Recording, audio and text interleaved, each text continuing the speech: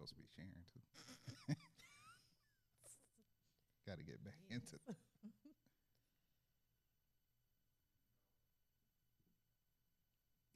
That's Mike. That's Toya, and this is Techniques and Bite. Y'all know what it is. It's gonna be real rusty for this first one.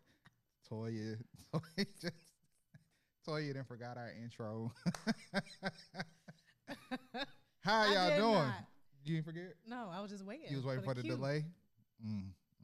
Too busy looking at the video on Facebook. How's everybody doing? How you doing, Toya? Oh, listen. Summer's over unofficially. When Had is a it birthday officially on over? Sunday. Oh, yeah, happy birthday. Thank you. Well, the fall equinox is like September 20-something. So that's when fall officially starts. But, you know, Labor Day is like the unofficial into summer. Well, we in Florida, so it's always summer for me. Right. I'm forever going to be in summer mode. But, yeah, got a little one in school, so that's what's up. Got a whole new life. Taco in school? Yeah. What is he in? Ooh. He is at a preschool, so it's cool. So it's not just like a daycare. So he actually goes to class, and he has homework, which is pretty hot. Okay. That Getting that education on entertaining. early. Is he liking it so far? It's been a bit of a struggle. Today was the first day that he actually walked into school by himself without crying or anything like that. Oh. Yeah, but it's been good. It's been good. And he loves the ladies there, like the teachers and the helpers and the admin. So it's just the getting there, and then he like has fun. Okay. And then the pickup, it's like, mommy. So he'll be all right. He'll be all right. Well, How you been? Baby's on the way? Not yet. Things happen over the summer, you know? Never know. I was hoping it was going to happen in August, but it didn't happen. Totaled my baby. My car is gone. I was going to say, I saw something new in the driveway. Toya, we on national TV. You said it first. I didn't say I got anything else. I just said it was totaled. That could have been a rental. So that was devastating. Yeah, that sucks. Been grilling a lot. That's about it. Grilling and going to the gym. It was probably the first summer where I actually kind of had a summer because it was kind of slow. Because grow is going to be pushed back until fall of 2020. I mean, I guess spring 2020. Winter, whatever. It's not happening until next year. You want to? So like January, February. Yeah. So besides that, I actually took the time to enjoy the summer. That's good. That's good. That was should. the biggest focus. So we know what y'all been waiting for. It's a lot of stuff to talk about, so we might as well just get into it because it's been a summer. But before we go there, if we could, please, we're going to have a moment of silence for the remembrance of 9/11. All right. For everybody that went through that, I know this might be trigger event, but we're not going to be talking about that today. Just a remembrance for those that have lost and those that suffered during that time. Absolutely. Yeah, I remember that day. I was in school in Florida State. I was at work in Tallahassee. And I remember when I first saw it, I thought it was a TV show. Yeah. I didn't think it was real. I wasn't up and out for school just yet for class, but I went into my roommate's room and it was on the TV and we just sat on her floor and we were like, whoa, like this is crazy. So speaking of unsafe things, you guys know we kind of switched the format. We're going to breeze through some topics, and then we have some heavier topics. So this is more so just a summer recap. We'll get back into the weekly stuff. So if there's something that was immediately that happened this week, we might not get to it till next week. But one of the things that's been popping out, vaping isn't safe as people thought it was. So the sixth person in the United States have died from lung cancer related to vaping. Now, I just want you to think vaping only started some years ago. Yeah. So the woman was older than 50 and had a history of health problems. Probably shouldn't have been smoking. She became seriously ill after she was using e-cigarettes, and her symptoms progressed rapidly. And it's not clear as to what type of vaping product she used, the Kansas Department of Health said, but she did die. Federal investigations into the link between vaping and severe lung illness is ongoing. It has not identified a cause, but all reported cases have indicated the use of e-cigarette products, and some patients have reported using e-cigarettes containing cannabinoid products such as THC. But this is my thing. You get these little things of fluids that's supposed to have nicotine and other stuff in it. Yeah. I don't know. I was just never convinced it was going to be safer. No, and I think what the appeal was sort of that it was like odorless. So for people who smoke, they were like, okay, I could smoke now without being offensive to someone else, especially if they had kids or, you know, they want to do it at home. And it just kind of gave them, I believe, more freedom. So that way they can indulge in something that they like to do. I was still But offended. at the end of the day, you're dealing with a substance that you really don't know what's in it. And anytime, you know, you just always have to be careful. That's even with supplements, right? A lot of this stuff, companies make them, but you truly don't know what's in it. And we consume so many things in good faith that the companies who are making these things have our best interests at heart. And a lot of times they don't. It's about the dollar. So you got to be real careful. I mean, I've never been a smoker, so vaping was never anything that was of interest to me. But, you know, you always have to be careful. You cannot just put stuff into your body and thinking there aren't going to be consequences. So the investigation into the lung illness is ongoing, and people should not consider using e-cigarettes and products. And people who should monitor themselves of the symptoms of the CDC, said Friday. So, yeah, I just don't think vaping is a good idea. I don't think smoking is a good idea, except weed and cigars. But other than that, and that should be done like on special occasions, every like once really in a while. sparingly. Not all the time. But if you actually go look at some of the ingredients they have been putting in those little containers that you guys are vaping with, I mean, you might as well have just like plugged yourself up to the back of a car and just start inhaling. It would have worked out the same. Yeah. You get that? Thank you, AD. Right. 'Cause my eye was watering from laughing earlier. My eye makeup done got messed up. Y'all excuse it. She was laughing. I can't quite see myself. AD, she was laughing because I asked for a baby budget. Listen, hopefully I got it. If not, y'all just gonna have to deal with it. For all the people with kids, we need to understand. We need to know y'all baby budgets in the comment section. I said, there's no such thing. I want to know how that worked out for you. You just make it happen for your kids the best way you can. So, of course, one of the things that was popping off, and we want to get right into it. Like I said, this is a recap, so we'll get back to our true show format next week. Antonio Brown. So, I know y'all know how far you. Why is your face like that already? No, go ahead. Did you watch the whole thing? No, I didn't. I just heard. I've been hearing snippets of it. But yeah, go ahead. Go get the details. So Antonio Brown implemented CTE disorders to get out of his Raiders contract. That's the summary of it. And anybody that want to argue, put it in the comments. But he basically had a helmet gate. He wasn't showing up to practice. He got fined, lost his guarantee money, and everybody went crazy. He gets released from the Raiders. The good old boys, also known as the Patriots, come in and scoop him up within an hour and 13 minutes and sign him to another contract. So that was the thing that I know that you guys thought I was probably going to talk about, because I had some great debates with Brian Burkeen and other people, because I think he's going to still make about the same amount of money, but Patriots are known to use people up. But yesterday, a lawsuit was filed in federal court alleging that Antonio Brown sexually assaulted a woman named Brittany Taylor. She outlines 3 separate incidents. June 2017, unpermitted touching, exposing himself, masturbating in her presence, and rape on May 20th, 2018. Brown's lawyers acknowledged one instance of consensual sex and said that any sexual interaction between the two was entirely consensual. Brown and Taylor met at a Bible study partners. What? What? I'm going to How they do that? I'm going to end up being like, and stayed in contact over the years, and Brown ultimately hired her as a trainer. Obviously, this is a very new story, and we'll have to wait to see how it unfolds.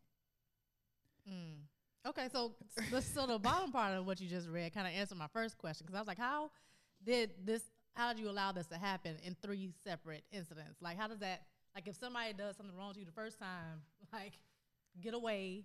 Why are you still around him? But you're his trainer. You could have fired him as your client. Like you can fire your clients. If they're doing things to you that you do not like or disagree with, you can fire your clients. People do it all the time. You don't have to wait for your clients to fire you. You can fire your clients. But that's interesting. Like and to have met at Bible study, and then how does that work? I'm just curious, but I don't know enough about the story. Listen. I've learned as a man, these are the things I don't get to comment on. I just get to bring the news. Yeah. No, I mean, very valid point. And I would love to just know a little bit more about it. And not to say that, you blame the victim, not at all. But I think that with any situation, you definitely have to get all the facts in order to sort of make a decision or sort of weigh in on what's kind of going on. Right. And we do know that kind of foul things happen on both sides of situations. Sometimes the men are dead wrong. Sometimes women do things out of spite or who knows what happened. So you have to sort of, I wouldn't necessarily pass judgment on any of this right now because you have to kind of wait for the case to play out. But that's crazy. And especially if he was taking advantage of their business relationship to do things to her that were just unsavory. Like that's insane. And I would have to say, without, like you said, without knowing anything, I will wait for what happens, and I hope it's resolved in in an expedited manner. But I will say, if the Patriots get to keep Antonio Brown, I expect to see them in the Super Bowl. Just putting that out there. I don't see no other competition out there. I'm sorry, Brian. I don't think the Eagles are going to be able to cut it out. I don't know how much money y'all spent on y'all little quarterback, but I don't think it's going to work out for y'all, Brian. So, speaking of politically incorrect things, and just want to jump right into it with Juicy Smollett. Did you get to watch the Dave Chappelle special? Sticks and Stones? Yes, I saw it. Could you give us your feedback? And for those that are out there watching, we got about 500 people watching right now. What did you guys think about the Sticks and Stones? How did y'all feel? Like, what was your response to Sticks and Stones, Toya? So I think that it plays. So I like Dave Chappelle. I love the Chappelle Show because I think that he uses his platform as a great way to do social commentary, and that's a space that comedy is able to play in because it kind of forces you to laugh at yourself through the jokes, and you kind of see some of the absurdity of what's happening through another perspective where you may not have looked at it before. With the Jussie Smollett, because I'm not doing the Juicy Smollett. Juicy Smollett. Juicy? But with that situation, I think that, amongst sort of the community, there were conversations about like, yeah, that didn't look quite right. We kind of knew that. And I think Dave Chappelle was just speaking of that in a very public space. Like a lot of times we'll say things amongst ourselves, but we won't really say them out loud to other people. And that's more so, I think, what he was doing. Did I find his whole thing offensive? Not really. I think that he's just voicing an opinion. And to a certain extent, yeah, I think that, there's a fine line between playing like politically correct, but then also not allowing people to be critical of what's happening and being able to use freedom of speech to sort of share their opinion as well as maybe a perspective that may not be something that you align with. Yeah. And there's tons of other stuff that happened in Sticks and Stones, but that's we're gonna tap it right now. Oh, because I'm just saying, personally, I think a lot of people just got upset because all he really did was talk about the problems of white people. I mean, there was a time where, if people don't remember, Dave Chappelle used to have this whole little skit about DC, where to be like, it don't matter what's wrong with him, just sprinkle some crack on him, he'll be okay. And that was like his whole thing about the whole sprinkle some crack on him. And that was when the crack epidemic was actually going on. Right. So, and I'm using this as an example to kind of ease my way into everything else.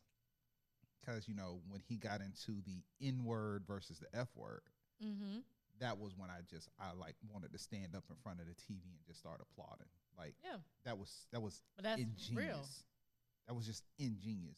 And I'm trying to understand why the people that are mad don't realize it's so obvious why you all are mad. Like, you're mad because he's literally he turned the tables and he's calling you out.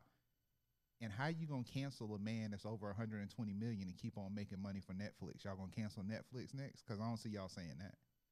Netflix ain't going nowhere. I'm surely not canceling my subscription. But I mean, I hate to say this, and we're trying not to curse as much this year, but he just got in y'all ass and it hurt. Like, he had some stuff to say, and it was very, very real. So I would personally like to applaud Dave Chappelle, because I remember writing, and we've had conversations internally here where I was like, hey, and actually I'll make it even more specific. I remember when myself and Dante, who's now directing right now, when we went to a public event, Toya, you had just left actually there. It was in Fort Lauderdale, Village District, and it was with the Fort Lauderdale, the council. And I remember when they were talking about increasing the budget for helping people to what was it? What's the word, Dante? It was to basically to bring them back to life after they had overdosed on heroin. So it wasn't teaching the cops the opioid epidemic. It wasn't teaching the cops how to arrest them, or it wasn't a say no to drugs campaign and how do we get all these criminals off of our street. Listen, different strokes for different folks. The whole program, it wasn't this, we got to stop this. They're stealing everything. They're ruining our neighborhoods. The cops were being specifically trained on how to bring these people back to life and how and where to take them for immediate rehabilitation. I never heard anybody talking about crack and how to stop them from overdosing and where to take them for immediate rehabilitation. There's certain things with the basis of why we do this show and why we talk about the things we talk about. If you couldn't see the blatant racism of what Dave Chappelle was pointing out in the basis of his whole show, it's probably because you're blind to a lot of these issues that's actually affecting America. And if it offended you, you're probably one of those people that say things like, I don't see color. I love everybody. Next time you're with an artist, no matter what his color, tell the artist you don't see color in their paintings.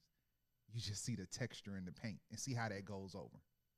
Yeah, I mean, because the world sees color. We know that. So for people who subscribe to that thought, is that literally you're not paying attention. That's racist. You're not paying attention to the injustice, and you would rather turn a blind eye. It's basically what you're saying in a very nice way. But going back to what your point about when I said different strokes for different folks, we know that things that impact our communities are just handled differently than things that impact other communities. Same situation, right? The whole crack era, you had to say no to drugs. You had Officer Friendly. You had McGruff, the crime dog. Like, everywhere. It was just so much stuff. You had DARE in school, and so much was about it. But now that this is happening, drug use is starting to be treated like a mental illness, right? So now that it's the users have changed, the subscription and the prescription has changed. I mean, because why not have done that before? Just say no. Thing. What's so hard about that? Right. Addiction is an issue. It's a mental issue. Like, there's something that's happening that's causing people to get addicted. They're trying to medicate something using drugs.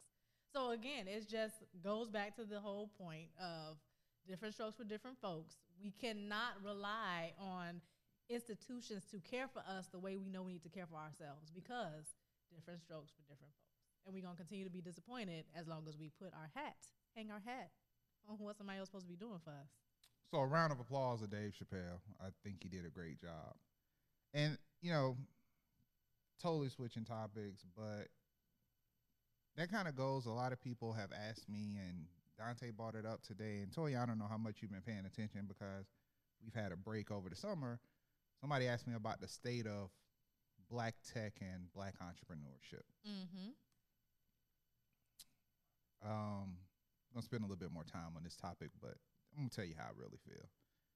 There was a young lady, I don't have the article, and when I saw it, I just kind of looked at it and laughed at it. The young lady made a comment, and her comment was, she realized Google hires the whitest of Black people at Google.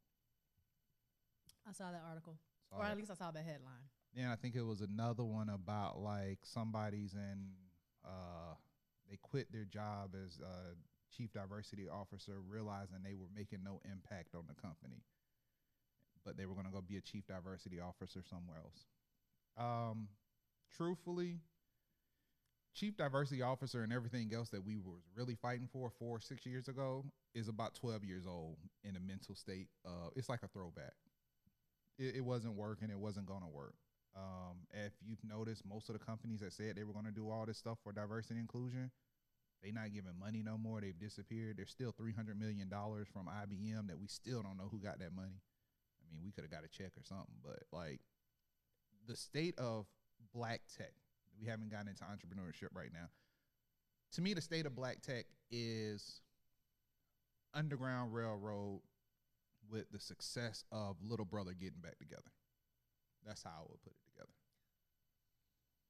Explain Little Brother just for some people. Like, so Little Brother is one of the most amazing duos. Well, it used to be a trio if you count Ninth Wonder, but one of the most amazing duos that made great music, that had purpose, story, and was impactful, but they never really went mainstream. Yeah.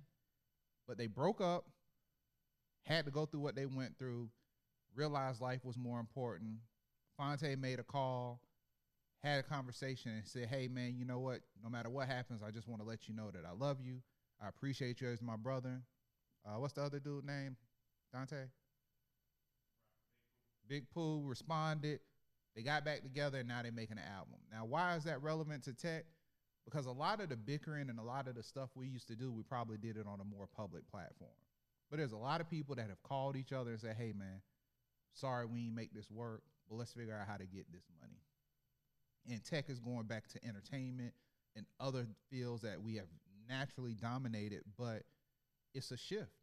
It's just a shift in the culture. And I can tell you right now, a lot of the stuff that's happening in black tech that's going to be impactful, most of you guys won't see it until it happens. And that's why I think the underground part, like, it's just not the same conversation because corporate America pretended they cared till it wasn't an issue.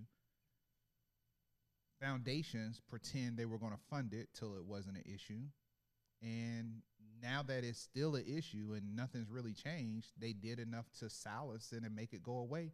And a lot of people are realizing we just going to have to do it on our own and make it work.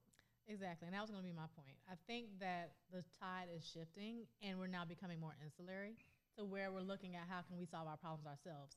So today, I think it was on Instagram, Morgan posted about how she's moved Afrotech from San Francisco to Oakland. Because she was like, why should I be spending or having clients and visitors and guests spend so much money in San Francisco, Silicon Valley, and not do this in Oakland, where it's a community that is predominantly people of color, and giving and helping to fuel that ecosystem. Mm-hmm. So that's, I believe, what we're going to see more of, right? We're starting to kind of, especially our generation and younger, we're starting to sort of pay attention to what's most important and making sure that we spend our dollars where it makes the most sense and we have the most impact. We're paying attention to the brands who get us, who understand us, as well as especially those who are Black-owned, women-owned companies. Like, there's a rallying cry around the idea of supporting our own, women supporting women, and just the whole concept of let's build a community. We cannot continue to try to fit ourselves into a system that does not want us, and then we cry when the system hurts us. They didn't want us anyway. So let's stop some of that. And I think that also ties back into the whole idea of the year of the return, right? How Ghana is opening its arms this year to commemorate the 400 years of the transatlantic slave trade, to welcome people back. And it's a returning that is happening, and we need to be okay with that. We need to understand that. We need to explore that, especially as we continue to see things continue to happen on our streets and the issues are not being solved quick enough because people are dying. Like, it's a situation that's continuing to happen. And if we continue to just wait for others to solve our problems, we could die and just be like, wait, I was waiting. Right. Our skeleton's still sitting there like we was waiting. Like, no, we gotta do this thing ourselves. So I think that's what we're seeing in black tech, and I think it's dope, period.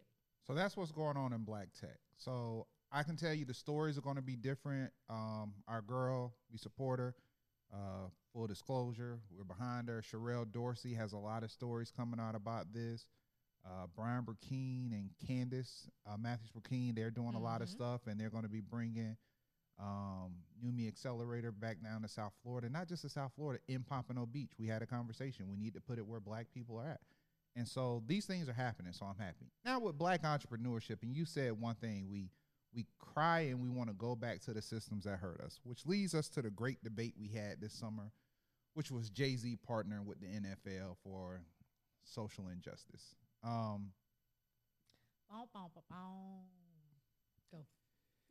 It's a big topic.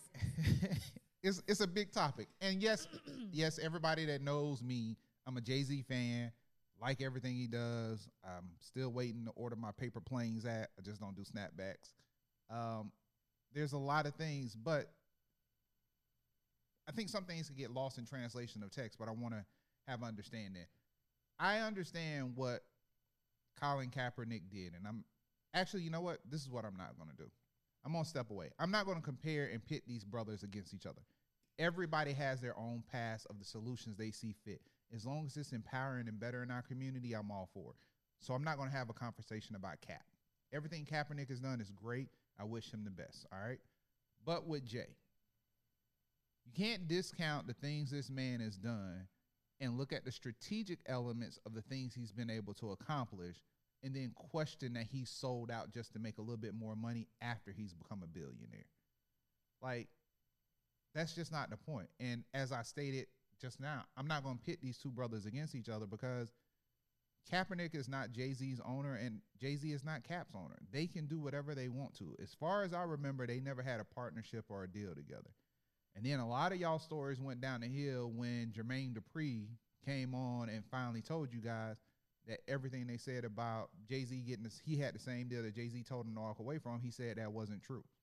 So the fact that Jay is doing what he's doing, and if he becomes the first majority owner of an NFL team, I think that would be great. But it goes back to what Jamil Hill is now saying, and yes, AD, I'm going to do it, versus what I was saying in 2015 and 2016 when I was trying to get young black men to go to HBCUs, and I wrote a whole article and a whole strategic element of business development of how if young black men went to HBCUs to play football, how it would shift the whole economic power of the NCAA. When I wrote it, it got overlooked. I don't have the following of Jamil Hill, but there were strategic people that I placed this in front of that they still didn't understand it. It would only take 3 years of the top 100 recruits, which normally are 85% black males, to go to a HBCU for you to shift everything when it comes to TV, endorsement deals, NFL recruitment, online airplay, bowl games, alumni. It wouldn't take that much if the talent just went somewhere else. Like, I can look at a personal situation of myself and Dante of two young men we knew. One went to the University of Tennessee. The other one went to Florida State. One is in the NFL. The other one, we don't understand why he's not getting a pass every 2 or 3 downs. But what are you going to do? So in this system right now, as long as Jay can do something positive, and as long as people realize, just like Black Tech, if you want to make a change, it's definitely going to start, in my opinion, between 18 and 30. Truthfully, 18 to 26-year-olds can make the most impact. And with sports, it could just start by, just imagine if Jay-Z owned a team and he told all his players, hey, we're going to fix the salary cap. And by fixing the salary cap, I might pay you less as a player, but I got all kind of endorsement deals on the back end, and I'm going to help you make money there. So you'll make just as much money. I just won't pay you as much with this check right here. That would be just because he cared, not because he has more money than other 32 owners in the league. They're all billionaires. But when they're using you up like a horse on the field, and all they waiting for you to do is break that leg so they can pull out the gun, i.e. gun being the emphasis for your contract, to shoot you and just say, hey, I have no use for this horse anymore. Get me another one. It's just what it is. So entrepreneurship to me is going the same way as Jake. You can be mad at me. You can be mad at certain people. You can be mad at him. But if people are doing to better their community and they're working to make things better, I'm going to applaud that all day versus sitting in the corner and not speaking up for yourself and just saying you wish things would change. So with Jay-Z, it's a little bit of a tricky, hairy situation, right? Because Lots of people in the industry who have, of course, been a part of his career path often cite him as being very selfish and out for self and not always truly being about the community and the people and whatever. So when this sort of happened, at first I was like, well, let's see how it plays out. Let's see what happens. I'm sure that he's going to put himself in place to be at the table, even though he may not be at the table, right? Because there's different tables. There's different tables. There's different tables. So he may be at the table, but he may not be at the table that's behind the secret door and the curtains. But it's good to sort of have someone there who can help to start to shape some of these things and be in those conversations that could then maybe help to shape those other conversations that are had. But to also, let's not forget the fact of how Jay-Z's personality and his connection to the community was sort of used to help with the Brooklyn Nets, right? So he's a minority owner of the Brooklyn Nets, but it was positioned as if he had this other role, so people got behind it and was like, yeah, let's do this thing, Jada, whatever. And I think he sold his shares too. Right, so we have to be a little careful of that because Trojan horses have been used in our community before. And not saying that he's a Trojan horse, but history repeats itself, and you have to pay attention. So before we get all on his bandwagon and like, yeah, root, go Jay, that's what's up. Let's see how it happens. Let's use our discernment and pay attention to what takes place. And especially when you're talking about the connection between Cap and Jay. I know we weren't going to get into it, but you kind of have to pay attention to that as well, and sort of what was said and what was not said during the particular press conference, because the whole reason that this sort of setup has happened is because of what Cap's protest did and how that impacted the industry, the NFL, game days, et cetera, et cetera. So, yes, kneeling is not the end all be all. It was the starting point for it. There definitely needs to be strategic things put in place to continue the dialogue, to continue the conversation, to actually implement change. Is that Jay-Z's role? I don't know. Right now, he's on the entertainment side of it. So let's see what happens. That's where I'm kind of at with it. I'm interested to see what happens. But to your point about, again, this goes back to what we were just talking about with Black Tech, taking care of our own. We so quickly jump ship when other opportunities come in place, right? So you think about the Negro League, baseball, hot. We couldn't go to the other games. We had probably the best players. As soon as integration happened, what happened to the Negro League? Like we lose and we forget and we are quick to leave our own. Even when you talk about Unsung, how many people watch Unsung? You're like, man, I was wondering what happened to that group. Right. And then do you support their concerts when they come back out on tour? As much as Elton John is still selling out arenas, the Rolling Stones are selling out arenas. I think that we as a community have to really look at how we cherish and care for ourselves. There's a lot that needs to happen there, and there's some healing that needs to happen there, and some deprogramming. But I think we're on the path. So I think since you said that, if we're going to go there, I want to keep it 100. Hold on, Dante. Don't leave the room yet. Only reason why I want to keep it 100, if we're going to say that, I remember when Cap was winning championships and was kissing his forearm, he didn't want to do nothing with the Justice for Trayvon Martin Foundation. So if history repeats itself, he was in California when we was trying to make things move.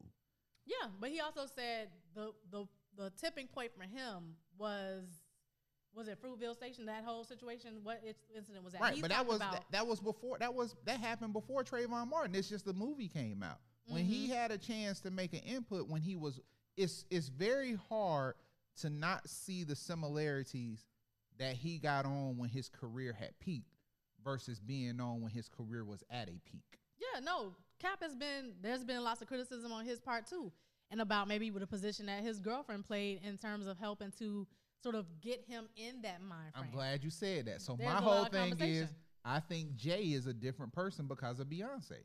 So I don't think some of the things he did may have not been selfish before, but I think with a daughter and, two daughters and a son now, being married and everything else, I think we have to give him more of a benefit of the doubt if we're not going to also tap into Cap's past. When he had a chance to do those things, he said no. I heard him on the phone say no. When we reached out to him, it was Robin Townsend, it was Aaron Hall, it was people like that in California that came out in support. Like, I didn't see Cap coming and flying into Miami to support Justice for Trayvon Martin Foundation, but I saw Jay here. So I'm just saying, track record to track record, it's kind of hard. And if we gonna just compare and not pit, one has done a lot more for the other one, and to this day, Yeah, but Cap still hasn't spoke up. Like, if No, right. where you at, man? Say something. No, absolutely. And my point of bringing Cap up was not to pit them against each other. I was just using that as an example because Jay has sort of been positioned in certain things to make certain things happen, Right. and he's at the table because of the sort of settling that's happened within the NFL as a result of the kneeling. And it wasn't even, I like Cap was the first one to do it. And I ain't even I'm gonna tell you right now, straight up, when somebody asked me and we had the conversation, well, the conversation in the household was, oh, so we doing NFL again? We not protesting? Hey man, 85% of the people that play football are black. They not protesting. Yeah, I'm watching it. I enjoy football. So just being 100. That's what it is. And that's a thing too, right? So when you sort of boycott the NFL, those players have families and they have needs. They have financial needs. So it's a very sort of convoluted and a very complex situation that, like I said, I think we just need to wait and see. We will have how an Jay update on uses it. his position. I think this is definitely one of our comeback in 6 months kind of conversation. Yeah. Because we definitely want to see what he does. Yeah. Let's see. And not just we're going to have every little piece he does. Yeah, We need to do a whole wait till the season is over with. Let's see if he ends up putting Beyonce on the stage in Miami Gardens for 2020 Super Bowl 54, because Club 54 is here. It's going to happen here in Miami Gardens. So that'll all be interesting to see. So we had one from one of our APs, Mr. Stewart. I hate to say this, but I have something to say about the Apple iPhone. Oh, did you watch yesterday? I did. I didn't watch. Oh. I just saw some of the highlights. And Dante hit me up and told me about, Dante is addicted to that stuff. Look, Apple at this point, my suggestion is just make a camera that can make phone calls. It's getting out of control. Oh, wait, so what product prompted that? What prompted that? The new iPhone has like 3 cameras, multi-angles, 8K. What do you mean 3 cameras? It's 2 sides. No, one side has 3 lenses on the back now. Why? What to do what? I haven't even looked yet. I don't know, but it's a lot. Fisheye lens? This camera, the phone now has 4 lenses on it. I get it. I get that you guys want to be Instagram superstars, but at this point, just buy a Sony and a Nokia Flip. Like, what are we doing with these phones? So clearly, we're all Apple users over here. But the one thing that has happened is that Apple phones have not taken great pictures. So with this new phone with the 4 lenses, will we have photos that beat Android photos? No, she got a point. The Android photos take great photos. Kill iPhone. Y'all Negroes just don't know how to use y'all iPhone cameras. I get No, they point and shoot. Portrait mode works wonders. Android phones, we point and shoot. And these are people who not as techie as us. Them things come out way better than the iPhone photos. I don't know. If these could take better photos, so I could actually one up my cousin. We got like a cousin that's so Droid, just so you know, from our AP AD, you can record multiple videos at the same time. For what? I mean, the only thing I'm seeing is multiple. Front and back. One's like widescreen, one's closer. So basically, this is going to be great for Pornhub, is what you're telling me. That's a lot of editing. No, you can edit from the phone fast. Well, that's better because I hate the iMovie whatever on the iPhone and the iPad. That thing is horrid and it does nothing. Yes. So multiple angles. Yeah, Pornhub is about to make a killing. That's the only thing I can see this benefit. Yeah, I'm really trying to think of a use case. Pornhub. So you get me and you get everybody else that's out there. Exactly. You get her and you get everything else. I'm just saying, like, I guess like if you on stage and you're a speaker, like let me show you the audience. That's what Apple was thinking when they came up with I'm just not thinking about use cases for myself. Listen, I ain't got no Pornhub, nothing. I'm sorry. Apple. Look, you can get taco. And it's 1200. Just no. And she shouldn't do. Just buy taco a Sony. Listen, You can get he an need his A7 own with phone some lens. anyway. It shouldn't be that. Not with multiple. I don't get it. Yeah, that's crazy. That's I need him to really focus on what makes sense. But due to the fact that I have a new phone and now I understand the power of upgrades, I might upgrade due to the simple fact that I still got about 3 years to pay this other. I think my payments on my phone is going to last longer than my car payments. So at this point, I might just go ahead and update the phone just because, off of pure principle. So for the Android users out there, we don't want to hear your comments. For the Apple users out there, how many of you Apple users will be updating your phone? Please leave a comment in the comment section. Do you plan on updating the phone based off of what you saw yesterday? I would like to know. So, right. and by the way, while we're on What's it, the price point? How about that? I think it's $1,200. Well, if you want the 11 Pro Max, it's $1,200. $1,200. 11 Pro Max, for those who can't hear Dante. 11 is Pro Max is $1,200. $1,200, but I think you can get up to $500 for the trade-in. Pro is $1,000. You can get a lot of money for your trade-in. Oh, that's good. Trade in my 8. Yeah, I don't think they're gonna want that back. you might as well. You might as well. Nah, Listen. we straight. Listen, my phone cracked before the X came out, so I had to get the new one. They're gonna be like, yeah, send that to Gazelle, but we good. We don't need that, dog. We appreciate you. Whatever. They're going to take this 8 back. All right. We got a strong no. It's a strong no. Okay. So Clinton Bird said yes. Alicia, or what? How do I pronounce it? A strong no. Arlesia. Arlesia. So you're not Hey, gonna do it, huh? Arlesia. Arlesia, I think you should get one. All right. So the other things that we were supposed to talk about, got Antonio Brown. So Toya, I think You said Trump. We can't forget 45. all right. So Especially with election season coming up. y'all, Look, where you at, Dwight? yeah, Dwight is about that time. We're gonna be filming at Sips. Quick plug, everybody. Sips is in the northwest corner of the CIC Converge Miami building. That's Gail, part of the Junction team, Digital Grass team. Go check out if you need some food because you're starving and you're tired of Subway. Some tea, coffee, Some great tea, yeah, and wine. premium tea. So the Orange Man. I guess we got to do this, right? Go ahead. I think he needs to be evaluated for psychological problems because this man is crazy. I don't know any other way to put it. Well, which part are you talking about?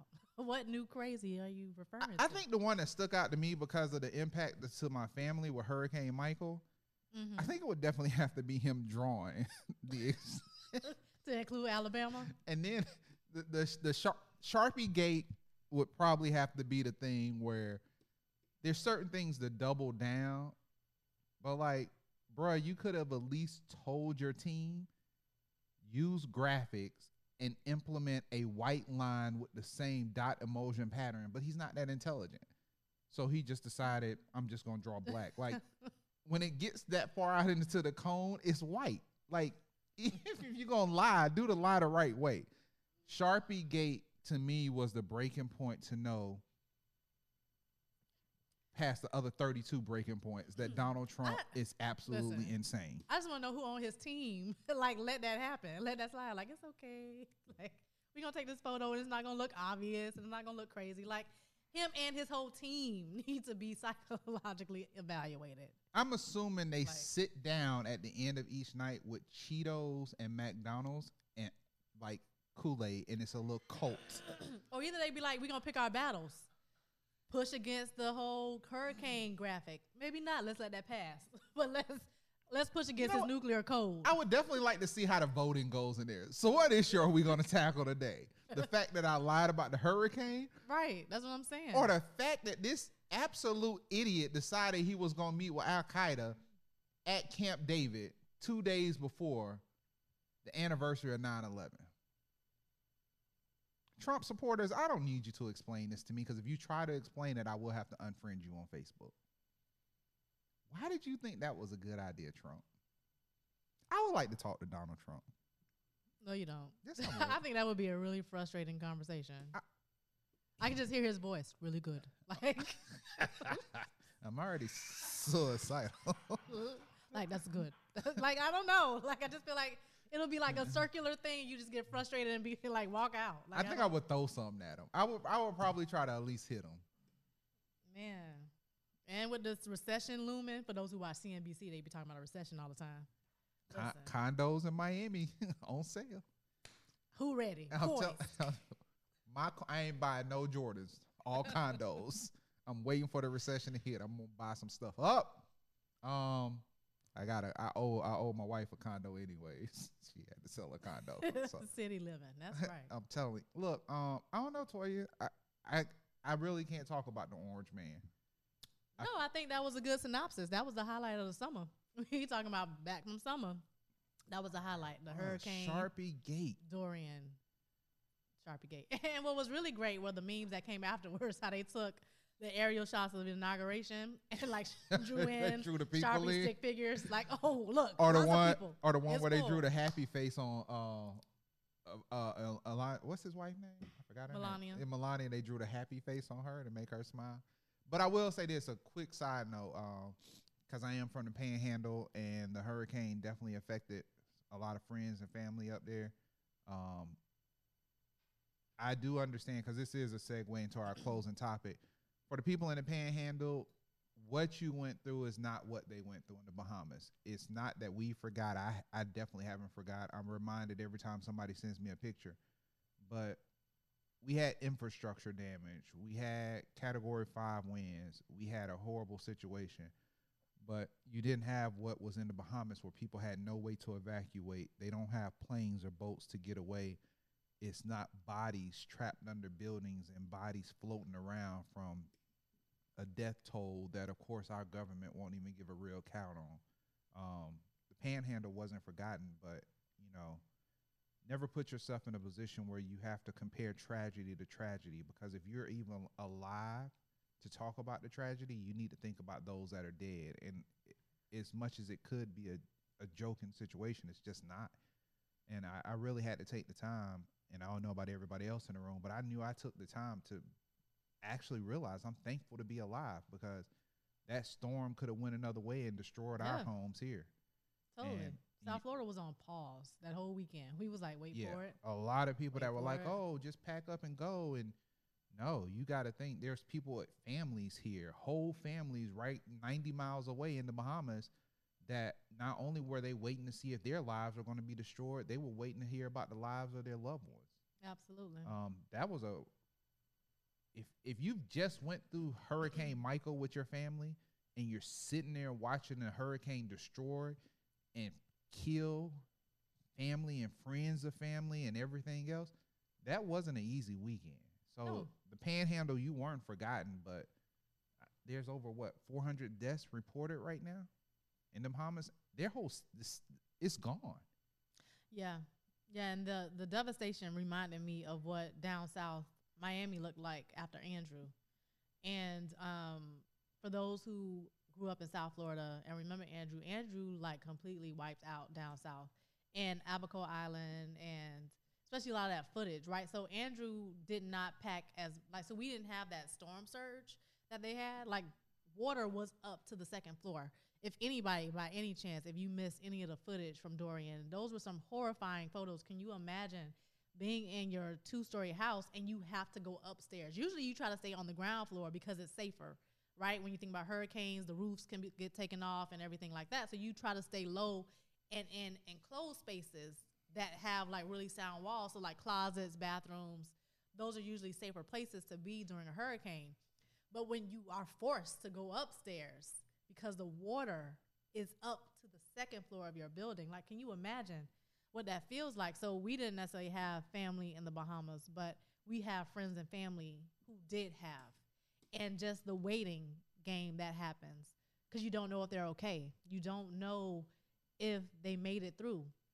And so you're just waiting for someone to make contact. You're waiting to hear back from them. I can only imagine how horrifying that is. And especially with South Florida, the Bahamas is literally our next door neighbor. And the Bahamas is closely tied to the founding and the creation of what is South Florida, especially Miami. So immediately, what was a really awesome thing to see is that immediately shelters, what were sort of hurricane shelters or safe places in Miami started collecting donations, like Christ Episcopal Church in Coconut Grove, which has a direct link to the Bahamas in terms of ancestral lineage and pioneers who came over from the Bahamas, like my great-grandfather. Those places started to collect donations to ship goods and things over back to those in the Bahamas. So it was a beautiful thing to see, because we're all sitting here waiting to see what happens. Once we got the news that it wasn't coming here, we immediately went into let's protect those who we love, especially because so many South Floridians go to the Bahamas on a weekend, especially those with boats. People go to Bimini all the time like it's a day trip. That happens. There's that relationship there. And it was a really, really awesome thing to see. And it also contrasts what we saw with Puerto Rico and that sort of situation and the response to the disaster there. And I think that that just requires a whole other conversation and dialogue about what takes place. And I think what you also saw what happened with the Bahamas is that the people started to react quickly.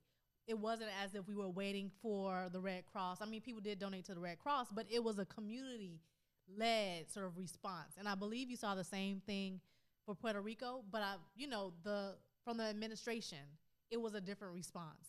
And oftentimes what happens in D.C. sort of dictates how other people respond to disasters. And of course, that's still an ongoing conversation, because Puerto Rico is still trying to get back on its footing. Like there's a lot that's going on. And going back to what you were saying about Panama City, same thing. Disaster recovery is not overnight. People still need aid. People still need supplies. It's an ongoing thing. Haiti is still trying to recoup. I mean, continuously. So I think that overall we have to remember what this requires and what this entails, and to not forget, because we follow the headlines, right? And the news moves so fast, even though they'll sit there and report the same headline all day, but stories will move on, and you won't quite hear the progression of what's going on the ground. So it's important, like Michael said, to continue to sort of highlight that and to make sure that we're connected and we know and we're able to provide for those who are in need. And I think we'll close this one out with for today's ignorance. During a press conference on Monday, the CBP head Mark Morgan said the U.S. is vetting Bahamians attempting to come into the country, which includes screening individuals who lack documentation. The CBP is waiving the normal fees and expediting the review process. But for the ignorance, about an hour later, Trump stated the following during a press conference: "We have to be very careful. Everyone needs totally proper documentation. I don't want to allow people who weren't supposed to be in the Bahamas to come into the United States, including some very bad people."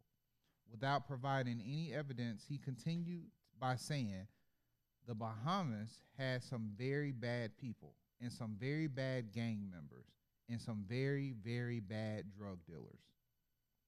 By the way, talking about weed, which is about to be legalized in the United States of America. Meanwhile, we learned on Saturday evening that he was engaged in trying to coordinate a meeting with the Taliban at Camp David on the eve of 9/11. The Taliban team would have been negotiating with Trump at Camp David, included men who are wanted by the UN for possible war crimes and who were associated with the members of Al-Qaeda. This meeting was canceled because the Taliban accepted responsibility for a September 5th suicide car bombing in which U.S. service members were killed. So, just so you understand, the dude that looks like a cartoon character, I can't think of his name right now, but that's why he was fired. He told Trump that he shouldn't have this meeting, and when it leaked that Trump was still going to try to do the meeting against his will, that's why he got fired. That's pretty much why every cabinet member of Trump's administration gets fired, is because it's normally leaked that Trump went against the intelligence that he lacks from his other people. So the simplicity of Trump's state of mind is terrorists are okay and good to bring into Camp David and negotiate with, but black and brown hurricane victims, Puerto Rico and the Bahamas, trying to flee for safety in their life, that's very bad. That's very dangerous. Yeah. So for every Republican, I just want you to consider for today's ignorance, on today, 18 years ago, the same people that flew 2 planes into the Twin Towers, Trump is willing to sit down and talk to them. Trump doesn't want the people from our country, which is Puerto Rico, and the people that we have an alliance with and that we support in the Bahamas to come here when their countries have been destroyed. One destroyed our country. The other one supports our country. This man has to be the most idiotic president that we've ever had. And it shames me to have to say that I have friends that voted for him. And you're still trying to defend him today. When you were reading that, all I heard was shithole country. That's literally all I heard. That was a synopsis. It just ties back to his sort of like flash dingers that he likes. You know, the locker up type things, all those sound bites. Yeah. Yeah. Sorry we had to close on such a bad note. But guys, we're back.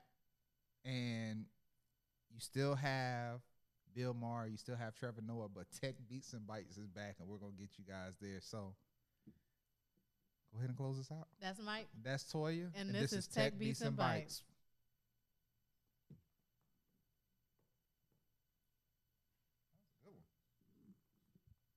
That was a good one. 2 minutes over.